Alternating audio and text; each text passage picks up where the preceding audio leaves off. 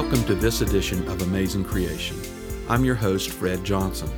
This show is about the credibility of the Scriptures as they pertain to the creation of the world and our origins, and in contrast to the dogma of evolution.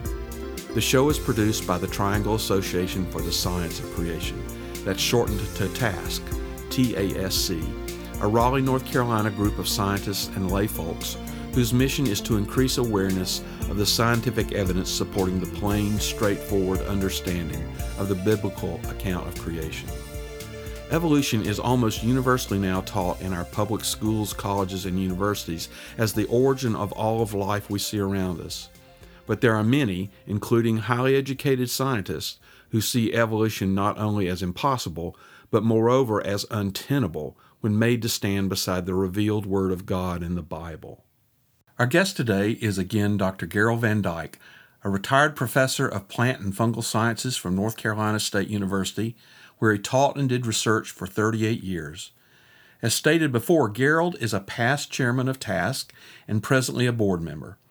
Last time Gerald was here, we discussed aspects of the dilemma concerning the origin of life on Earth. So today, Gerald, what would you like to discuss on this topic? Thank you, Fred. It's good to be with you again and talk about the beginning of life on Earth. As I stated last time on this subject, all scientists must face the fact that life did somehow start on the Earth, or at least we presume it did. So how do we approach trying to explain something which was a past event and was not observed directly but must have happened? Can we reconstruct the past? That is the fundamental question we must ask and try to answer. Again, I emphasize that evolutionists must have a life beginning before they can try to explain all other aspects of evolution, and they must also explain how it happened. Last time you shared with us some of the attempts by evolutionists to construct lab experiments to reenact how life might have had its beginning on Earth. Yes, Fred, I talked about the artificiality of these attempts because they were done under highly controlled conditions with preconceived ideas about the chemical starting materials and the environmental parameters. Of course, when one knows what life consists of, then one can work backwards and decide what would be needed to get those results. That's not the way science is usually done, but let's give the scientists the benefit of the doubt and see what they did to try to prove life could have formed on Earth by conditions that might have been as they interpret it. First of all, we don't see any of what they propose happening today. In fact, one of the premier facts of science is that life does not happen spontaneously. This was put to rest by several scientists, especially Redi and Louis Pasteur. So conditions are actually more conducive for life to form today than they would have been in what was probably a very hostile environment on the early Earth, as presumed by evolutionary scientists. Last time you described some of the assumptions that were made in the experiments to show life could have happened in the early Earth atmosphere. Could you briefly describe those again for our listening audience? Yes, Fred, I indicated that the beginning chemicals and the controlled conditions, such as temperature, atmospheric pressure, and lack of oxygen, notice I mentioned lack of oxygen, were the basis for the experiments used to show how life formed naturally in the beginning. Fred, I've watched some of the National Geographic films on TV that show what scientists claim the early Earth's atmosphere was like. Of course, these are all evolutionarily oriented, and it was, according to them, a totally hostile environment as they depict it, and then they show how it cooled and formed water pools that were supposedly ideal sites for life to suddenly spring forth. It leaves me incredulous every time I watch these, but well, anyway, back to the point. Scientists who try to reenact early life formation use elaborate equipment, such as glassware, specifically designed and shaped and filled with their prescribed concoctions of chemicals that are then subjected to electrical sparks or some heat form to get the required results of life's beginning chemistry.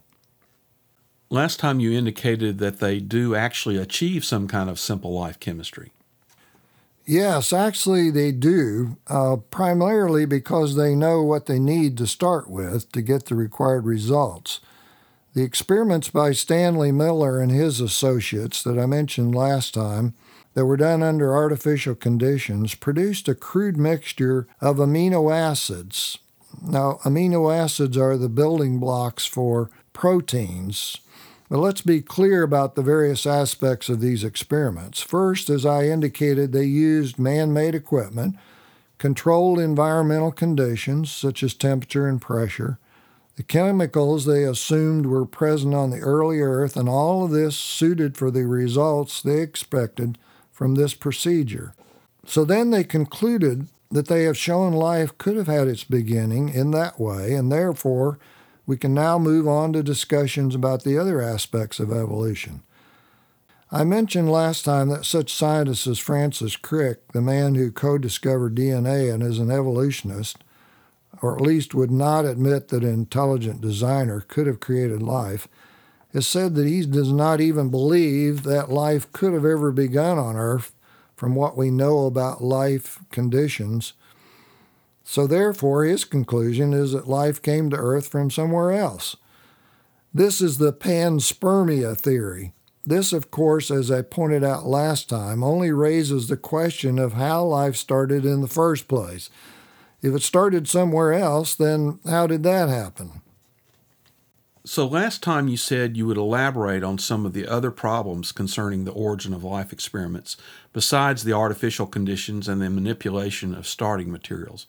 So what are some other problems with these experiments and conclusions? Fred, as I suggested last time, anyone can make up any story they want to, and someone will probably believe it.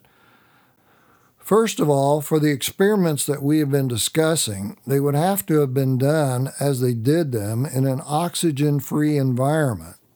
I mentioned this before, that's a critical aspect of these experiments, because otherwise, as quickly as chemicals began forming in the Earth's original atmosphere, as they believe it was, these chemicals would have completely disintegrated or fallen apart. In other words, the chemical reactions would not have held together as they did them in their artificial experiments.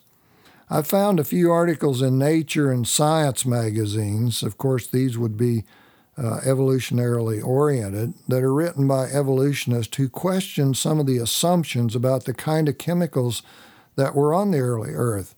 For example, these articles question the availability of certain chemicals and the proportions used in Stanley Miller's experiments.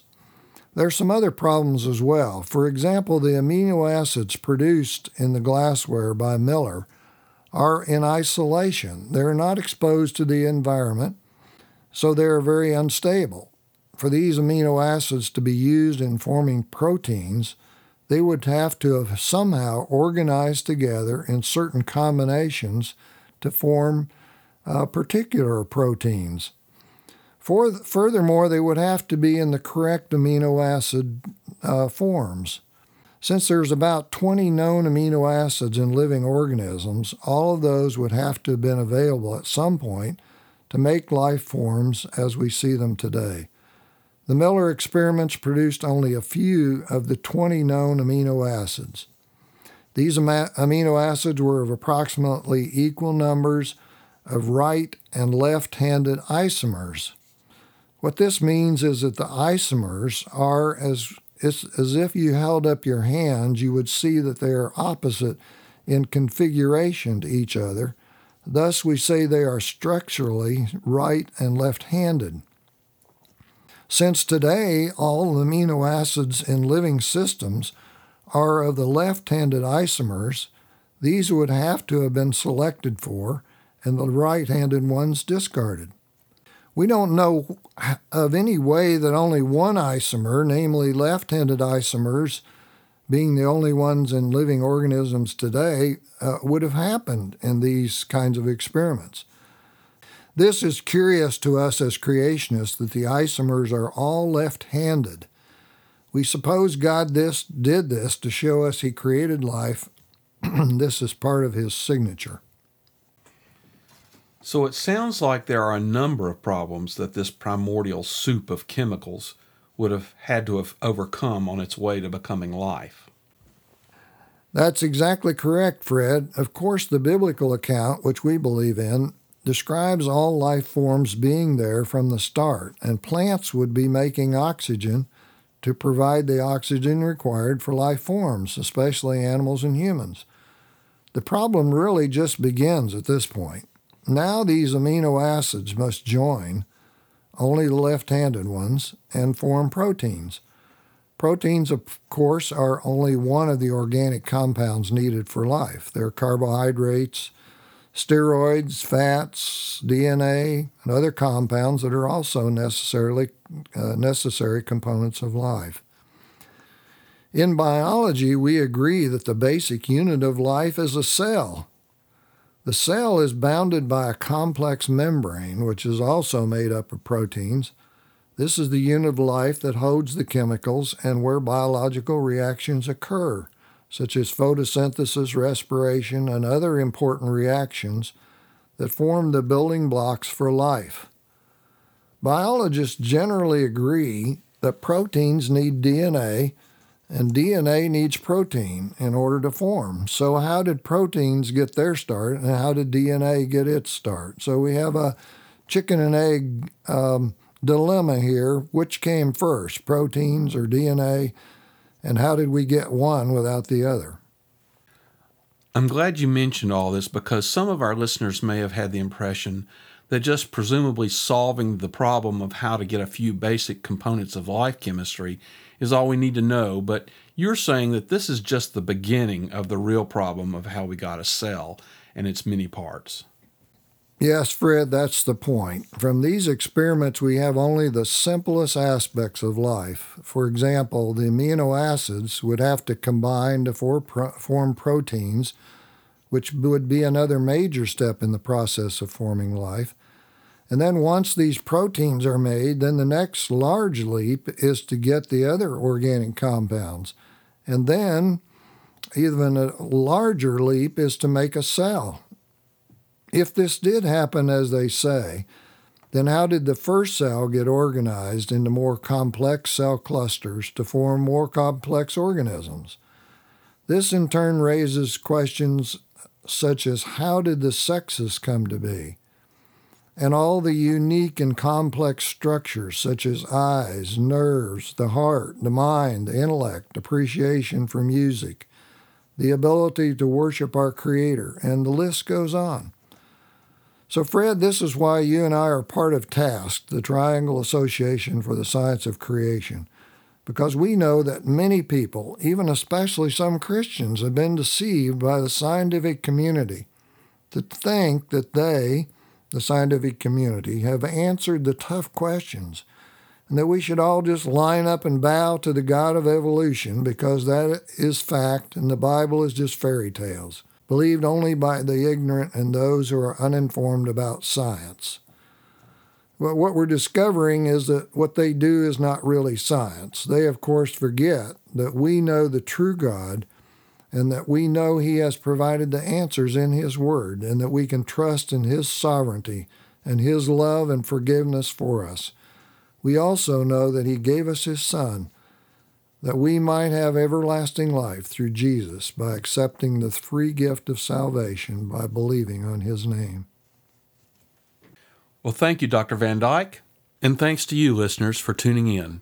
You can find out more about TASC and some good information about the scientific study of the world from the perspective of those who take the Scripture seriously at the TASC website, task-creationscience.org. That's TASC-creationscience.org. There you can learn about TASC's monthly meetings, which are open to the public, subscribe to the monthly newsletter, and read and download previous articles. Until next time, this has been Fred Johnson for Amazing Creation.